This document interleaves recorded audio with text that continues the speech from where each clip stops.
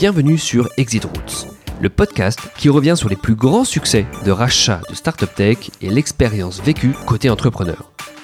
Dans ce podcast, on aborde en détail le ressenti et le retour sur expérience de ces entrepreneurs qui ont décidé de faire le pas et de vendre leur société. Fin d'une première expérience entrepreneuriale ou début d'une nouvelle histoire, mon objectif est de chercher à comprendre comment et surtout pourquoi ces entrepreneurs ont décidé de faire le pas et d'accepter de vendre leur société. Opération préparée ou approche opportuniste, toutes les opérations de rachat sont différentes et il y a beaucoup d'enseignements à tirer dans chacune d'entre elles.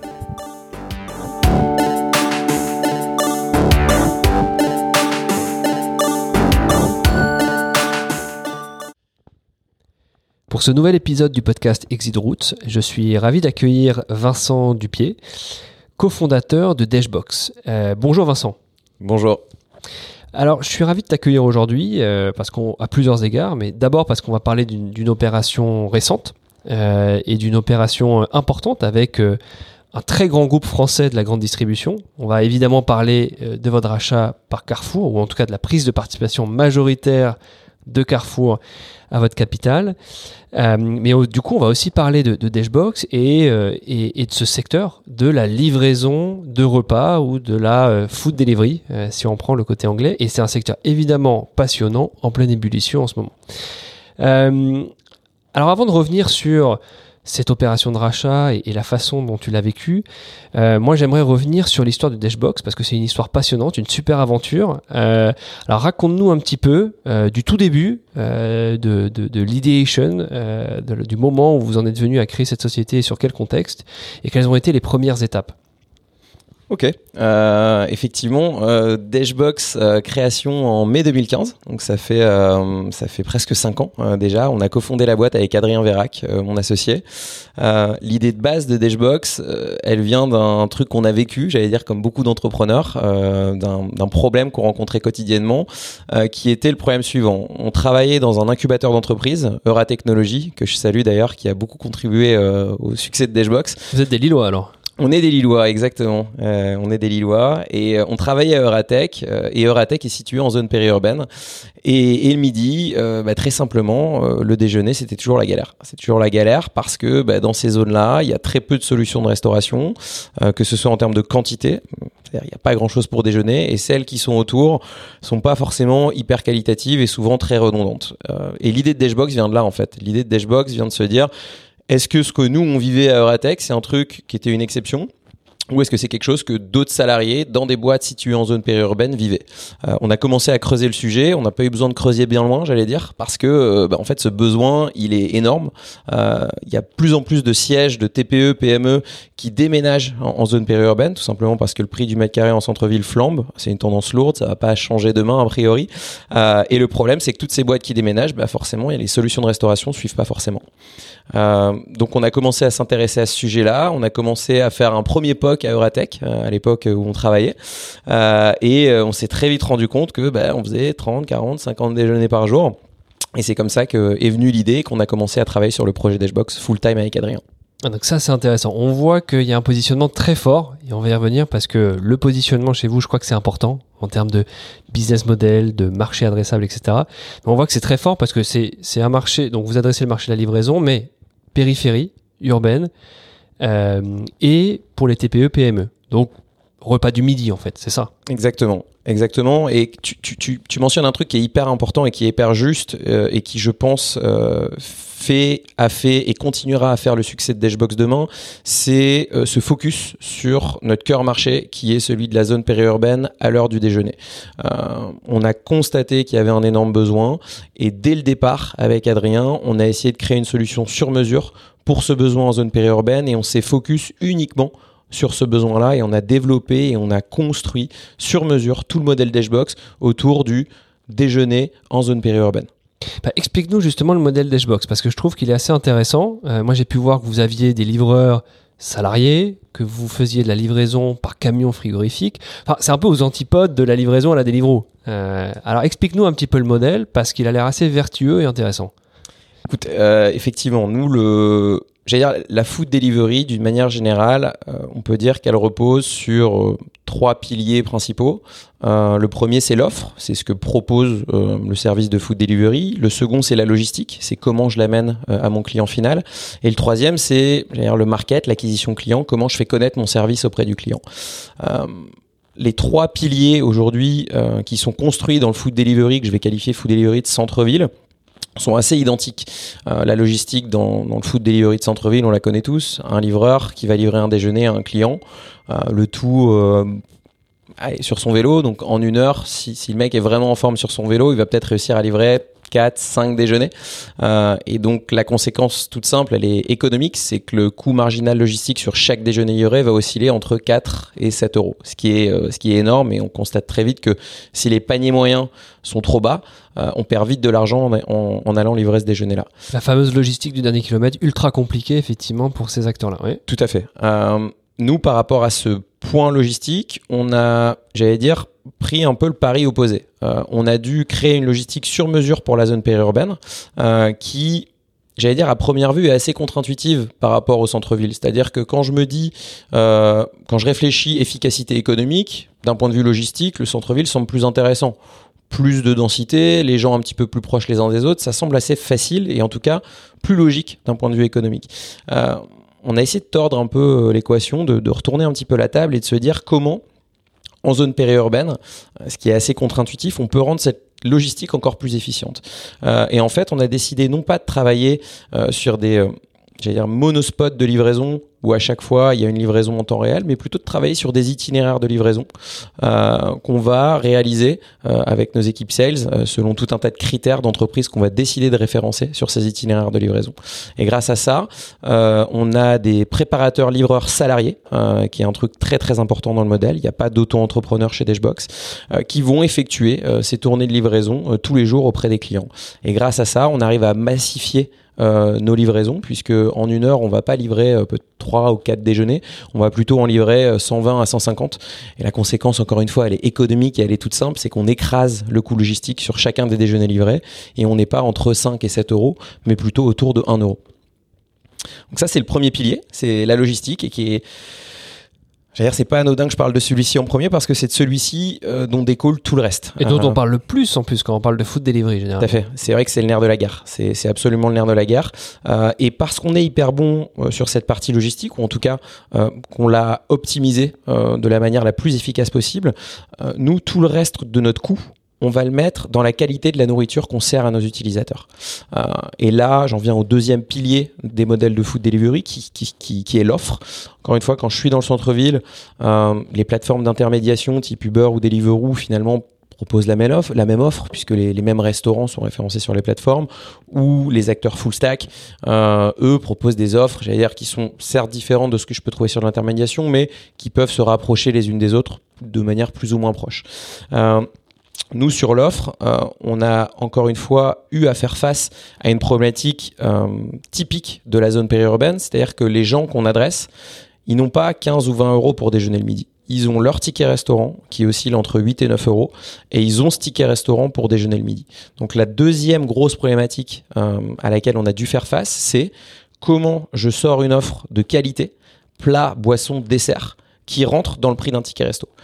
Et ça a été un bon casse-tête, mais une partie de ce casse-tête a été résolue grâce à l'efficacité logistique qu'on avait résolue d'abord. En ayant uniquement 1 euro de coût logistique, je peux me permettre de mettre l'ensemble du reste de mon coût dans la qualité de la nourriture que je vais servir à mes utilisateurs, de mettre des bons produits, de mettre des belles appros, d'avoir des super cuisiniers qui te préparent ces plats-là. Et du coup, la beauté de l'offre Dashbox, c'est qu'on arrive aujourd'hui à proposer un plat, boisson, dessert, avec un plat qui est copieux, qui fait 420 grammes en moyenne, donc c'est assez largement au-dessus des standards qu'on peut trouver, avec une livraison gratuite. Et tout ça, je le propose à mon utilisateur pour 8 euros. Et donc, il y a un vrai côté magique côté utilisateur, parce que quand je découvre cette offre-là, le plat, il est délicieux, hein, il est meilleur que si je le faisais moi-même, largement meilleur. Il est copieux. Le livreur qui arrive, il est sympa. Je le connais, c'est le même livreur que je vois tous les jours. Et pour tout ça, j'ai payé 8 balles. Et en fait, la réaction qu'on a côté utilisateur, c'est pourquoi j'irais déjeuner ailleurs ? Et du coup, la conséquence, elle est toute simple, c'est que grâce à ça, on arrive à se positionner côté utilisateur comme une vraie cantine dans leur tête. C'est-à-dire, Dashbox devient un réflexe quotidien, ce qui nous permet d'avoir un repeat mensuel par utilisateur qui est, j'allais dire, sans commune mesure avec ce qu'on peut trouver dans le food delivery classique. C'est vachement intéressant ce que tu viens de dire et ça me fait penser à deux choses. La première, c'est effectivement le changement d'habitude de consommation. J'ai l'impression effectivement où on pouvait avoir l'habitude d'aller à la cantine et que maintenant c'est plutôt un déjeuner à l'extérieur de l'entreprise. Donc c'est vrai qu'on sent que vous surfez potentiellement sur ce trend-là. Et la deuxième chose, c'est que quand tu parles de l'offre, et éclaire-nous un petit peu là-dessus, pour moi il y a deux options. Soit on fait soi-même sa nourriture, Frischti, soit on passe par un réseau de prestataires. J'ai l'impression que vous, c'est plutôt la deuxième option que vous aviez choisie. Alors, explique-nous un peu, parce qu'il y a deux modèles là potentiellement également. Oui, tout à fait. C'est un point hyper important que tu soulignes là. C'est un choix qu'on a fait avec Adrien dès le départ. On est assez partisans de croire qu'on ne peut être excellent que dans un seul métier.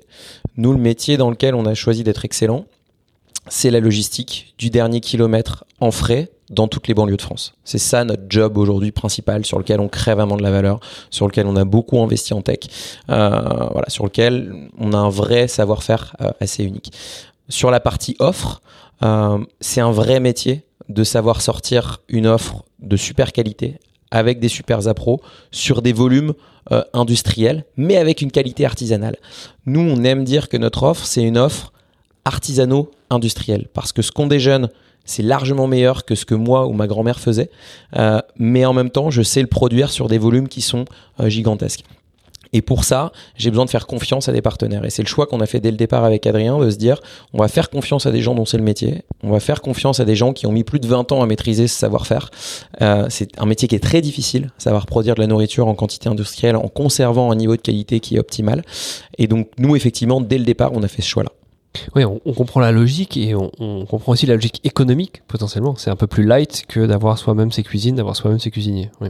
Exactement. Dans l'ambition qui était la nôtre, qui était de se dire on veut être la cantine de toutes les TPE, PME situées en zone périurbaine en France, nous, on souhaite se concentrer sur le développement, sur le déploiement et encore une fois sur notre savoir-faire logistique. La partie offre, on va faire confiance à des gens qui savent la faire et qui vont nous permettre justement de nous concentrer sur nos métiers de base et donc d'aller plus vite. Ok, alors là tu nous as parlé de la logistique, de l'offre et tu nous disais qu'il y avait un troisième pilier, c'était l'acquisition client. Tout à fait, qui est pour le coup également hyper important dans le marché du food delivery. Si je repars du food delivery de centre-ville, c'est un marché qui est ultra compétitif. Il y a énormément d'acteurs. Il y a d'ailleurs plusieurs acteurs qui ont déjà mis la clé sous la porte. Une des raisons pour laquelle ces acteurs ont cessé d'opérer, c'est que le coût d'acquisition client dans ce marché-là, il est hyper élevé. Je suis dans un marché où j'ai beaucoup de compétiteurs et donc attirer mon client, ça me coûte très cher. Pourquoi il me coûte très cher? Parce que je vais faire de la pub sur Facebook, je vais faire de la pub sur Insta, je vais balancer des pubs dans le métro, je vais envoyer des codes promo à gogo. Et donc mon coût d'acquisition client, il est énorme. Pour autant, et c'est là où le modèle est en tout cas difficilement tenable, j'ai une volatilité client en face qui est super élevée. Parce que le lundi, je vais être capable de déjeuner chez l'un parce qu'il me donne 5 €. Et puis en fait, le mardi, c'est chez l'autre parce que sur enchère, il me donne 10. Et puis le surlendemain, c'est Tartampion qui a fait une énorme pub dans le métro et du coup, je pense à lui. Donc, c'est un modèle où tu te dis coût d'acquisition client hyper élevé et volatilité client encore plus élevée. Donc, l'équation économique, elle est difficile à tenir. Nous, on a fait un petit peu le pari inverse, qui est de se dire, encore une fois, on va sélectionner les entreprises que l'on souhaite livrer. C'est-à-dire qu'on a un cahier des charges type, on a un portrait robot de l'entreprise type qui nous intéresse parce que c'est une entreprise en banlieue, parce qu'il y a peu d'offres autour. Et donc, on va sélectionner toutes ces entreprises-là qui nous semblent intéressantes et qui nous semblent avoir un bon potentiel pour bénéficier du service Dashbox. Et on va simplement communiquer auprès des salariés qui travaillent dans ces entreprises-là. On n'a pas besoin de communiquer à l'ensemble de la Terre que Dashbox existe. On a juste besoin de communiquer aux gens qui peuvent se faire livrer Dashbox que Dashbox existe. Et la conséquence, elle est toute simple, c'est que mon coût d'acquisition client, évidemment, il est hyper bas parce que j'ai une acquisition, j'allais dire, qui est très ciblée, chirurgicale, ciblée, comme tu le dis. Et en face de ça, quand je parlais tout à l'heure d'une grosse volatilité, moi, pour le coup, j'ai une énorme fidélité client parce que les zones qu'on adresse ont peu d'offres. Et si on fait bien notre job sur la logistique que j'évoquais avant et sur la qualité de l'offre, en fait, il y a cet effet waouh qui se crée, que j'évoquais. Et les gens se disent, pourquoi j'irais déjeuner ailleurs? C'est un peu ce qu'on évoquait ensemble. Ok, en effet, c'est effectivement passionnant ce que tu nous racontes et je pense que c'est important de s'arrêter sur ces aspects-là pour bien comprendre ce qu'est Dashbox et comprendre ce modèle que moi je trouve assez vertueux. Voilà, donc merci pour ça. Maintenant qu'on comprend bien ce qu'est Dashbox, explique-nous un petit peu les différentes phases de développement. Tu nous as dit, on a fait un POC, on a lancé ça en 2015, et comment ça s'est passé? Comment vous avez financé cette croissance? Je crois que vous avez fait différentes levées de fonds. Alors explique-nous les premières années, comment ça s'est passé? Oui, effectivement. Donc mai 2015 création, comme on l'évoquait tout à l'heure. À Eura Technologies, on a la chance d'être très rapidement repéré par Partech, qui investit chez nous en décembre 2015, un premier tour de seed. Super rapide. Très rapide, très rapide. On pitch, une session de pitch à Euratech. Boris Golden de Partech est là. On se rencontre et puis en fait on se suit pendant les quelques mois. Il nous a vus en septembre, donc c'était vraiment très jeune après la création de la boîte. On se suit de septembre à décembre et puis en fait le premier investissement se fait comme ça, de manière hyper naturelle finalement. On n'a pas fait de roadshow, j'allais dire, pour un tour de seed, comme ça peut être le cas pour beaucoup de startups. Ça s'est fait très naturellement. Petit 1, parce qu'on a eu un super fit humain avec Boris, qui est une personne clé dans l'aventure Dashbox, qui est rentré très tôt et qui a été transformatif pour l'entreprise. Et en plus, parce que voilà, Partech est un super fonds avec une très belle marque, avec une très belle crédibilité. Et donc, ça nous a semblé juste hyper naturel d'avancer avec eux. Ce premier tour nous a permis de commencer à nous professionnaliser, de creuser un petit peu le marché lillois, de très vite aller tester les marchés parisiens et lyonnais en 2016, en se demandant est-ce que notre modèle c'est une exception lilloise ou est-ce que c'est un modèle qui peut exister dans d'autres villes. On a été très vite rassurés sur ce point. La croissance s'est très bien passée en 2016. On a fait une deuxième levée en mars 2017. Alors avant la deuxième levée, vous aviez à peu près quel type de KPIs? Vous étiez combien dans l'équipe? Raconte-nous un petit peu ça. Écoute, je pense que quand Partech investit en seed, pour le coup, on doit faire quelque chose comme 80 dash par jour. On en fait à peu près 20 000 aujourd'hui, 4 ans plus tard. Au moment de la série A, je pense qu'on devait faire 1200 dash par jour. On devait être une petite vingtaine dans l'entreprise, je pense, quelque chose comme ça, de mémoire. Et l'un des enjeux de la série A, l'idée par Partech, encore une fois, ce qui est quelque chose d'assez, je pense, d'assez rare, c'est-à-dire qu'ils ont fait le seed, ils ont l'idée la série A. On a également fait rentrer en série A quelqu'un qui a été très très important pour Dashbox, qui s'appelle Hervé Cuvillier, qui est le fondateur d'un fonds qui s'appelle Leap Venture. Hervé qui nous connaissait depuis le berceau puisqu'il était un de nos mentors à Eura Technologies. Et en fait, cette série A-là nous a permis de justement commencer à recruter des C-level de très bon niveau, des gens vraiment talentueux qui nous ont permis d'enrichir l'entreprise, de prendre des métiers qu'on exerçait jusqu'à présent avec Adrien, des métiers de CFO, de DRH, de directeur commercial, de directeur des opérations. Donc on a fait rentrer des gens bien meilleurs que nous sur ces métiers-là. On a commencé à structurer la boîte, on va dire comme une vraie boîte, avec un comité de direction, en donnant les clés du camion, j'allais dire, aux patrons des métiers sur leur métier sur lesquels ils sont en force. Cette série A-là nous a permis de faire cette organisation, de continuer à creuser nos marchés historiques et aussi de lancer une nouvelle ville qui a été Bordeaux, c'était pour le coup en 2018. La croissance, franchement, on touche du bois, mais on a réussi à faire 2x tous les ans. La boîte, on a fait 1 million la première année, 4, 9, et cette année, on fait plus de 20 millions d'euros. On a la chance d'avoir eu cette croissance-là tous les ans qu'on a réussi à tenir. Encore une fois, je pense que l'organisation et les gens qui nous ont rejoints nous ont permis de tenir cet orga-là. On a continué à croître. On a ouvert en 2019 Nantes et Grenoble, qui sont nos 2 dernières villes. Et l'ambition, mais sur les années qui arrivent, c'est de continuer, j'allais dire, la conquête du territoire français et de rapidement pouvoir aller en Europe parce que le besoin des TPE, PME en zone périurbaine n'est pas, encore une fois, une exception française, mais c'est un besoin qui existe dans plein de pays européens. Donc une hypercroissance, un modèle vertueux, mais quand même une hypercroissance et donc une hypercroissance à financer. Ok, intéressant, ce tour de mars 2017. Et alors maintenant, revenons un peu sur l'opération qui nous intéresse avec Carrefour, parce que j'ai cru comprendre qu'elle avait eu lieu aussi au moment ou pendant un nouveau process de levée de fonds. Du coup, vous aviez lancé en 2018 un process de levée de fonds. Alors, explique-nous la logique de ce process de levée de fonds et explique-nous un petit peu les différentes étapes que toi, tu as vécues sur ce process de levée de fonds. Ouais, effectivement, nous, fin 2018, on finit l'année, on se regarde dans le blanc des yeux avec le board, avec le CODIR. Déjà, on est content parce qu'on a fait les chiffres de l'année et on se projette sur l'année 2019, et sur l'année 2020 à venir. On se dit qu'on a des nouvelles villes à ouvrir, on se dit qu'on veut être assez agressif en 2020, on se dit qu'on est très confiant sur le fait que les nouvelles villes qu'on va ouvrir vont être encore plus performantes et plus rapides que les anciennes villes, puisque c'est ce qu'on avait constaté à Bordeaux, la dernière ville qu'on avait ouverte, on avait été 2 fois plus efficace que les villes ouvertes précédemment. Bref, tout ça nous amène à nous dire ok les gars, faut qu'on prépare une série B. On a besoin d'un ticket de 20-25 millions d'euros pour continuer à développer l'entreprise et surtout scorer les objectifs qu'on se fixe, qui soient ambitieux sur le territoire national et sur le territoire européen. Donc ça, c'est une réflexion qu'on a dès la fin de l'année 2018. Et j'allais dire, avec le recul, je trouve que le côté anticipation, c'est vraiment une des clés d'un bon process, que ce soit une pure série B ou que ce soit un adossement avec un industriel. Ce côté anticipation permet de gérer le process de manière hyper sereine et surtout de parfaitement driver la boîte dans le cadre d'un process. Parce que un process, c'est une double exigence, c'est mener le process de front et c'est faire en sorte que le business continue à dérouler. On avait fait un petit 9 millions d'euros en fin 2018. On avait pour objectif en 2019 de faire plus de 20.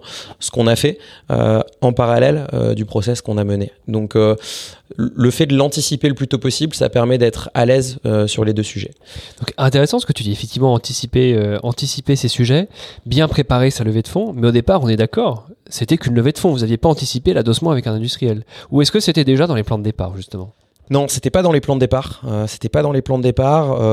était très confiant, j'allais dire, sur le fait que notre modèle était vertueux. T'en parlais tout à l'heure. Aujourd'hui, quand on ouvre une ville, on est capable de break-even cette ville très rapidement.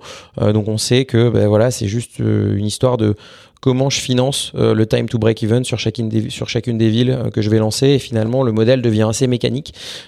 Et donc, une série B avec des fonds qui peuvent nous apporter vraiment une vraie expertise, et on a eu l'occasion d'en voir pendant le process, ça nous semblait vachement judicieux, et notamment dans le cadre du déploiement européen également. Mais du coup, non, au départ, l'adossement industriel n'était vraiment pas dans les plans. Donc, processus de levée de fonds au départ, pour accélération et notamment pour aller dans d'autres marchés européens. Tu l'as cité, c'est très prenant, un process de levée de fonds. Il faut mener de front le process et le business. C'est encore plus prenant quand on a des sujets de levée de fonds et d'adossement avec un industriel. Donc, on va peut-être y revenir.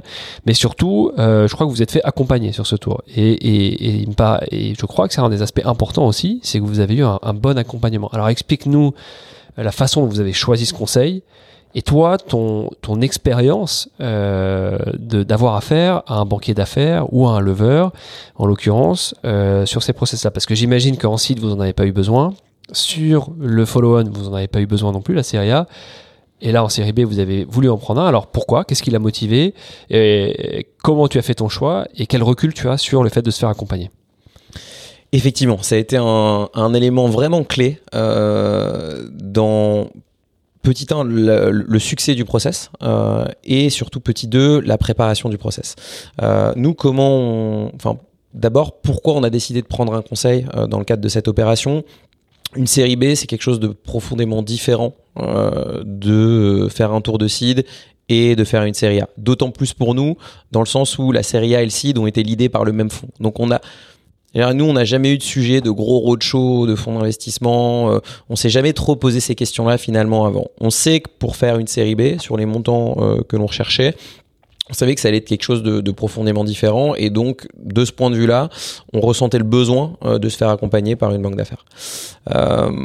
Comment on a choisi cette banque d'affaires ? Ça a été un vrai process qu'on a mené peut-être d'une façon un peu originale, mais en tout cas, nous, ça a été hyper important pour nous. On était très juniors sur ce sujet-là, on ne connaissait rien, et donc on a regardé quelles étaient les banques d'affaires de la place, et finalement, on a fait une sorte d'audit, une sorte de process auprès des différentes banques à qui on a parlé.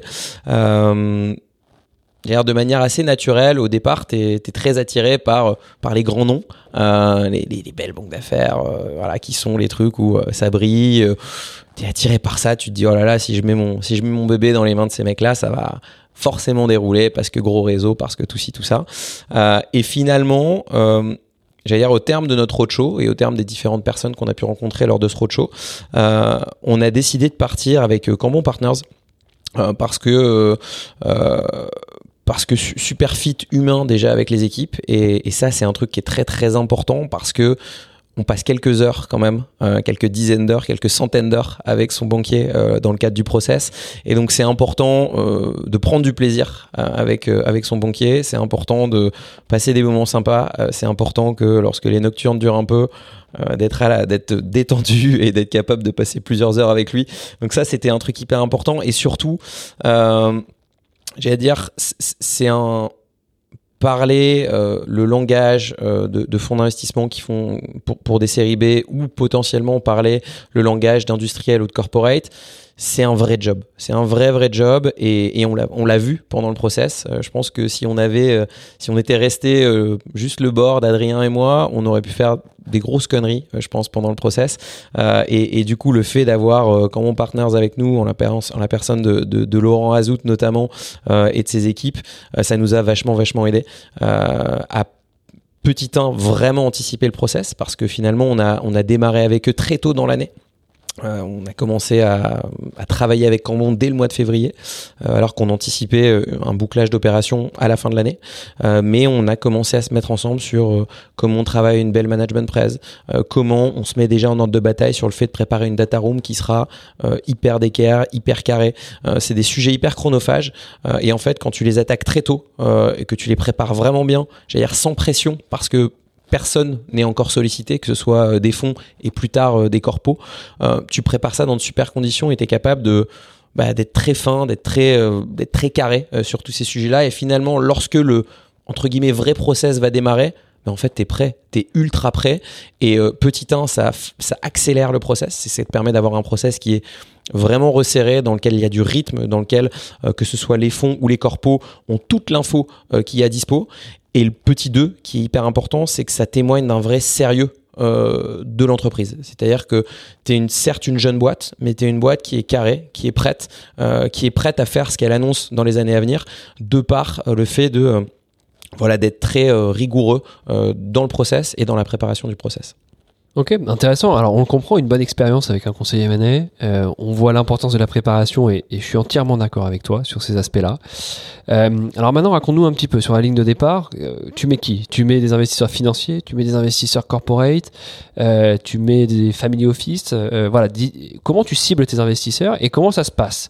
Et ma question derrière ça, c'est comment tu en viens à discuter avec Carrefour. Est-ce qu'au départ, tu discutes d'un investissement minoritaire via leur fonds venture, par exemple ? Explique-nous un petit peu le contexte. Alors effectivement, c'est comme je le disais tout à l'heure, nous à la base, on partait vraiment sur une série B. Après, dans notre job avec Adrien, on considère qu'une partie de notre job, très tôt dans l'histoire de Dashbox, ça a été aussi de parler à des industriels qui sont proches de notre secteur. Et ça peut remonter quasiment à 2017. Qu'on parle de personnes issues de la restauration collective, de personnes issues du titre restaurant, des retailers ou potentiellement même de grosses licornes étrangères, on a toujours considéré que parler à des gens comme ça faisait partie de notre job. Donc, j'allais dire, lorsque fin 2018, on se dit on part sur une série B, ces gens-là, on leur a déjà parlé, mais totalement de manière informelle, plus d'un point de vue business, sans avoir en idée de se dire super, on veut absolument partir avec un corpo. C'était pas du tout l'idée. Ils vous connaissaient déjà. Mais ils nous connaissaient déjà. Et ça, c'est un point vraiment intéressant que tu cites là. C'est un point hyper important parce que je pense que si à un moment donné, tu te dis ok, je veux absolument céder mon entreprise à un industriel ou à un corpo et que tu vas toquer à sa porte et que cet industriel ne t'a jamais vu, ne te connaît pas et que tu lui dis dans 6 mois le process il se clôture, je pense qu'il va te regarder, il va te dire ok c'est sympa, mais en fait moi je sais pas faire. Faut que j'ai plein de contraintes, j'ai plein de choses, faut que je convainque tous les gens chez moi, de l'opérationnel jusqu'au Comex du gros groupe, et on sait que ces gros groupes là, c'est des gens où il y a beaucoup de personnes à convaincre. Donc c'est en ce sens-là où je pense que le boulot qu'on a fait avec Adrien, mais qu'on considérait même pas comme du boulot à l'époque, finalement, c'était plus ouais, ça faisait partie de notre quotidien de parler à ces gens-là et de se mettre sur leur map, en fait, de se mettre sur leur radar. C'est un truc hyper important. Et avec un peu de recul, du coup, est-ce qu'on peut dire que c'est quelque chose que devraient faire toutes les startups, toutes les boîtes, d'interagir le plus possible avec leurs partenaires potentiels, mais aussi des acquéreurs potentiels? Bah écoute, en vrai oui. En vrai oui, je pense que c'est quelque chose qui pour nous a été, en tout cas nous a ajouté une option. C'est-à-dire que si on n'avait pas parlé à ces gens-là très tôt, je pense que on aurait effectivement fini en série B, ce qui aurait été une super option puisque c'était l'option de base. Mais le fait que ces gens-là nous connaissaient, le fait que ces gens-là avaient connu le business en 2017 et voyaient l'état du business fin 2018 et voyaient où le business allait en 2019, tout ce qu'on leur avait raconté sur ce qu'on allait faire, en fait, c'était pas juste des paroles, c'était on a dit qu'on allait faire ça et en fait, ils constataient les choses qu'on leur avait pu leur dire il y a 1 an et demi ou 2 ans, que ces choses-là s'étaient réalisées et que ce qu'on était en train de dire qu'on allait faire en 2019, on était encore en train de le faire. Donc en fait, ça crée de la confiance chez ces gens-là. Et ce qui est un truc hyper important. Et je pense que le fait effectivement de leur avoir parlé en amont, ça nous a permis pendant le process où on partait sur une pure série B, que ces gens-là entre guillemets nous pingent en nous disant les gars, on sait qu'il y a un process en cours, on sait qu'il y a une série B sur laquelle vous êtes en train de travailler, nous ça nous intéresse parce que le modèle nous intéresse. Mais on a été pingé parce qu'on était déjà sur le radar de ces gens-là. Mais ce que tu nous dis là, c'est que vous avez été pingé par ces gens-là, mais vous ne les avez pas pingés, entre guillemets. Vous ne les avez pas mis sur la ligne de départ. Ils ont été au courant d'un processus de levée de fonds et ils vous ont contacté de cette manière-là. Il y a un mix. Il y a les deux. Il y a les deux, c'est-à-dire que nous, quand on a commencé notre process, quand on a commencé à parler à des fonds, l'option de série B a toujours été une option hyper intéressante, sauf que lorsqu'on a commencé à parler sérieusement avec des industriels, on s'est rendu compte d'une chose, on s'est rendu compte que l'industriel pouvait potentiellement mixer un petit peu le meilleur des deux mondes, c'est-à-dire apporter du cash dans la boîte, et c'est-à-dire permettre à l'entreprise de continuer à se développer selon le plan de déploiement qu'on leur a présenté, mais aussi et surtout apporter des synergies métiers sur des piliers de l'entreprise. Et en fait, c'est pas quelque chose qu'on avait en tête. Pour être tout à fait franc, au départ, on croyait pas trop dans les synergies métiers. On se disait c'est ce qu'on écrit sur le papier, mais c'est souvent très théorique et en vrai derrière il se passe rien. Donc partons plutôt sur une série B. Sauf que, et limite j'en viens maintenant à pourquoi Carrefour, en fait on s'est rendu compte que les synergies métiers, elles étaient réelles, implémentables et qu'il y avait un niveau d'enthousiasme énorme chez Carrefour autour du modèle Dashbox. Pour parler des synergies métiers qui, ont achevé de nous convaincre sur le fait que Carrefour était la meilleure option parce que finalement, si on résume le process de Dashbox, le choix qu'on avait à faire avec Adrien, ça a toujours été celui-ci, c'est quel est le meilleur partenaire pour nous permettre d'aller chercher notre plan Dashbox 2023. Et en fait, nous, notre décision, ça a été ça. C'est qui va nous permettre d'aller chercher ce plan-là le plus rapidement possible et de manière la plus efficace possible. À la différence qu'au départ, vous partiez plutôt pour un investissement minoritaire et vous finissez sur un investissement majoritaire. Alors, est-ce que c'était une demande de votre part, une demande de Carrefour? Et surtout, comment vous l'avez vécu? Parce que c'est 2 deals profondément différents pour des fondateurs. Oui, tout à fait. Alors, avoir un industriel minoritaire au capital, ça peut être bloquant. C'est-à-dire que si derrière il y a une vraie opération entre guillemets de M&A qui doit se passer avec quelqu'un d'autre, un autre industriel qui est intéressé par le modèle, mécaniquement ça bloque l'opération. Donc nous on a été très vite tranché sur le fait que si on partait avec un industriel, c'était un investissement majoritaire. Donc c'était vraiment 2 philosophies différentes entre une série B et un adossement à un industriel. Donc ça, pour le coup, c'était quelque chose qui était vraiment très très clair dans notre tête. Et j'allais dire, le fait que l'industriel soit majoritaire ne signifie pas mécaniquement que tu n'as plus les manettes de la boîte. Et ça, c'est quelque chose sur lequel on a été avec Adrien hyper attentif, hyper vigilant, et je pense que c'est quelque chose que Carrefour nous a déjà petit 1 très bien compris, parce que c'est des groupes qui ont beaucoup appris, que ce soit Carrefour ou d'autres, intégrer une start-up et essayer de la transformer, c'est souvent le meilleur moyen finalement de faire en sorte que cette start-up ne délivre pas ce qu'elle a présenté, et Carrefour est très conscient de ça, et c'est ça qu'on a beaucoup aimé dans les discussions qu'on a pu avoir avec eux, c'est qu'aujourd'hui les opérations d'Edgebox, la stratégie d'Edgebox, la manière de driver la boîte, c'est Adrien et moi qui continuons à driver la boîte, j'allais dire, comme on l'a fait jusqu'à présent. Donc ça, c'était vraiment un critère de choix hyper important. Et la deuxième chose, j'en parlais juste avant, mais c'est les synergies. C'est encore une fois les synergies. Un groupe comme Carrefour achète beaucoup mieux que d'Edgebox, même si on n'est pas mauvais, mais c'est pas du tout la même puissance de frappe. Et donc, tu te dis assez simplement que si tu plugues une partie des achats de Carrefour sur le modèle d'Edgebox, c'est assez mécanique que ton modèle prend des points de marge de manière hyper naturelle.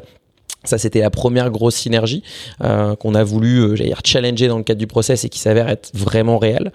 Et donc ça, c'est hyper important pour nous. Et une deuxième grosse synergie, c'est l'expansion du modèle d'Edgebox. Aujourd'hui, le réseau Carrefour en France et en Europe est énorme.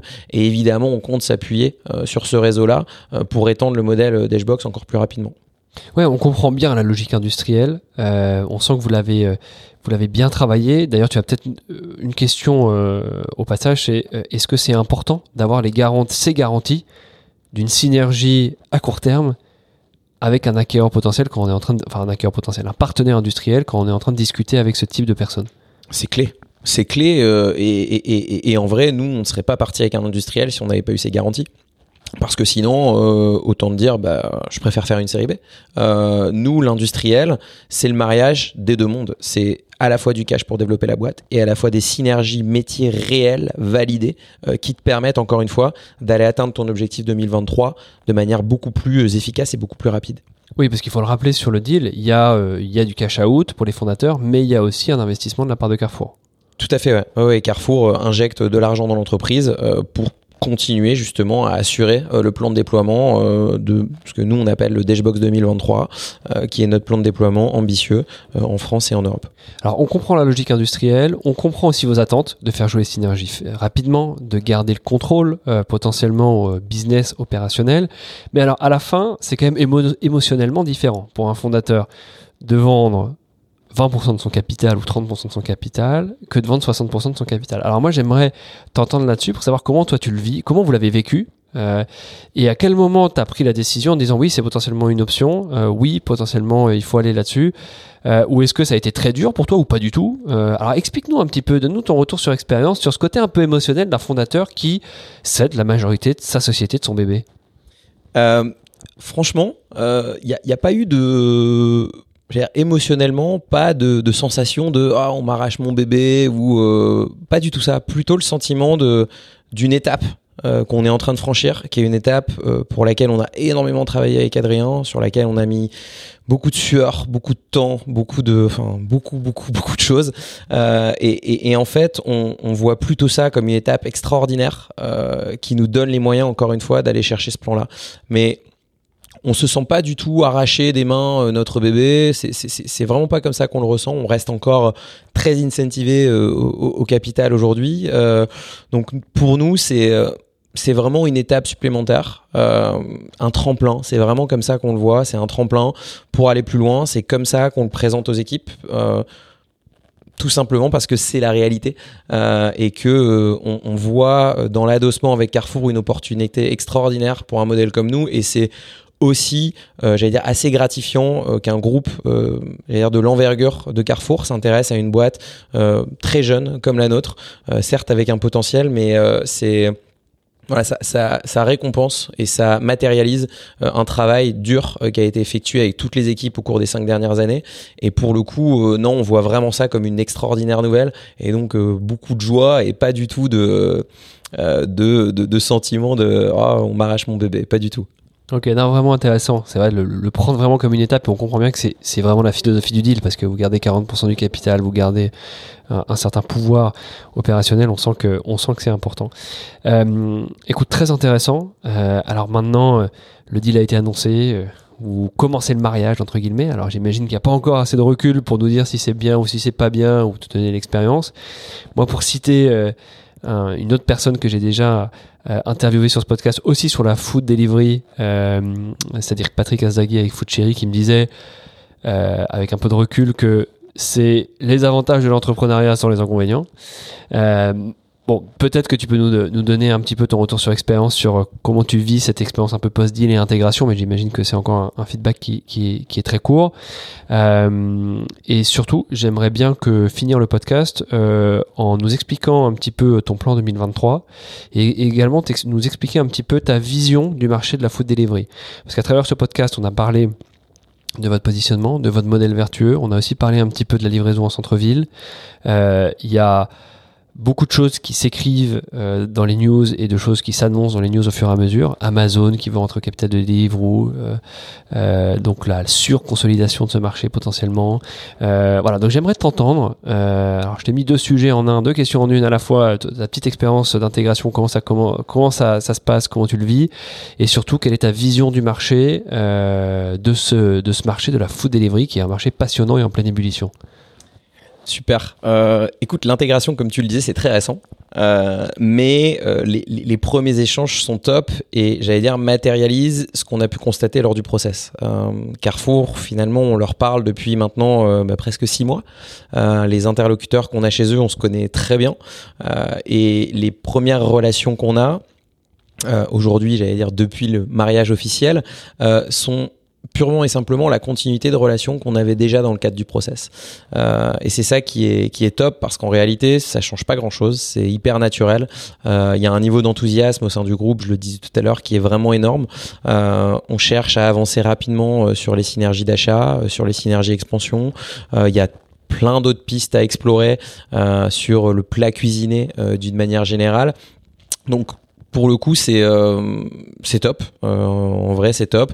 La seule chose qu'on doit bien faire, c'est de bien cadrer la circulation de l'information, de bien laisser Dashbox continuer à grandir.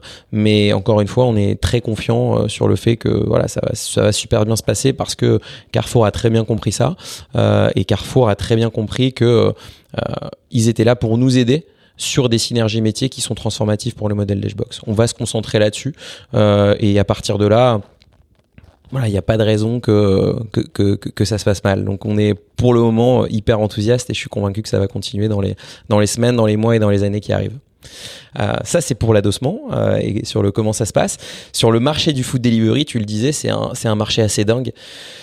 Qui a déjà pas mal vécu. C'est un marché, il y a 5 ans aux US, il y avait des boîtes comme Munchery, comme Sprig, comme Maple qui avaient levé des dizaines, voire des centaines de millions qui, 4-5 ans plus tard, n'existent plus aujourd'hui. Il y a des boîtes type Grubhub maintenant ou Spoon Rocket, qui sont en train de prendre ce marché-là. En France, c'est, j'allais dire, toujours un petit peu de retard par rapport à ce qui se passe aux US, mais on a une première consolidation du marché. On a des modèles qui étaient en France qui ne sont plus là, Take It Easy, Foodora sur de la pure intermédiation. On a des modèles full stack aujourd'hui qui sont en frontal avec des Deliveroo et des Uber Eats. On a Uber Eats qui est en train d'être vraiment en mode char d'assaut et qui fait, j'ai l'impression, très mal à tout le monde. Donc ça va être, je pense, assez incroyable ce qui va se passer sur le marché du food dans les 5 ans à venir. Et quand je parle de 5 ans, ça paraît une éternité parce que bien malin qui peut dire à quoi ressemblera le marché du food delivery dans 5 ans. En revanche, nous, et là c'est d'un point de vue plus personnel par rapport à Dashbox, on a envie de se concentrer sur notre marché de la zone périurbaine parce qu'encore une fois, comme je le disais tout à l'heure, on a construit un modèle dédié pour cette zone périurbaine, qui est un modèle qui est très difficile à construire dans le sens où tout est tailor-made pour ce modèle. L'offre, l'acquise, la logistique, et c'est très difficile de faire fonctionner ensemble ces 3 piliers. Donc pour le coup, nous on a un marché qui est vraiment bleu devant nous, avec aujourd'hui pas de compétiteurs identifiés, que ce soit en France, en Europe, et du coup on souhaite nous vraiment être hyper focus, comme on l'a été jusqu'à présent, sur ce marché-là et dérouler de manière hyper mécanique, hyper industrielle, hyper char d'assaut notre modèle sur le marché français et sur le marché européen. Moi, je crois beaucoup dans le fait que la zone périurbaine a un potentiel assez incroyable. C'est un potentiel qui... pour moi, jusqu'à présent, était inexploité parce qu'il est dur à exploiter. Ceux qui exploitaient la zone périurbaine jusqu'à présent, c'était les modèles de restauration collective classiques qui installaient des cantines d'entreprise dans les entreprises, mais dans les grosses entreprises. Une TPE-PME, 20 à 300, 400 salariés, ne peut pas se permettre d'installer un restaurant d'entreprise dans ses locaux parce que ça coûte trop cher. Et en plus, aujourd'hui, les salariés ne veulent plus forcément de ce modèle de cantine d'entreprise classique. Donc, on se retrouve avec finalement un marché des TPE-PME, 20 à 400 salariés, en zone périurbaine, qui aujourd'hui n'a pas de solution dédiée, qui fonctionne dans l'air du temps, flexible, avec une offre qui est variable, avec une offre qui rentre dans le prix d'un ticket restaurant, avec en plus à l'intérieur des entreprises de plus en plus de millennials qui arrivent dans ces boîtes-là, qui ont des comportements d'achat et des comportements différents. Donc pour le coup, voilà, nous on a bossé beaucoup sur ce marché-là, bossé beaucoup pour ces boîtes-là. On a un truc qui tourne bien aujourd'hui. Il y a encore beaucoup de choses à visser sur le modèle. On peut faire plein de choses beaucoup mieux. Mais c'est là-dessus que nous, on va se concentrer et on est convaincu qu'il y a un potentiel assez incroyable sur ce marché de la zone périurbaine. Ouais, effectivement, un positionnement vraiment intéressant et on sent le potentiel. Écoute, l'histoire de Dashbox est vraiment passionnante. Merci beaucoup pour ton témoignage et on te souhaite du coup beaucoup de succès avec Carrefour. Merci beaucoup, Vincent. Hugo. Merci.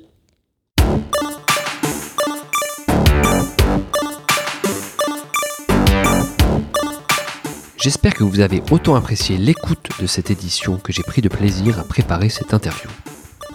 Encore merci pour votre écoute et de nouveau pensez à vous abonner sur Apple Podcast ou SoundCloud à mon podcast Exit Routes. Enfin, n'hésitez pas à commenter et partager cette édition autant que vous le souhaitez.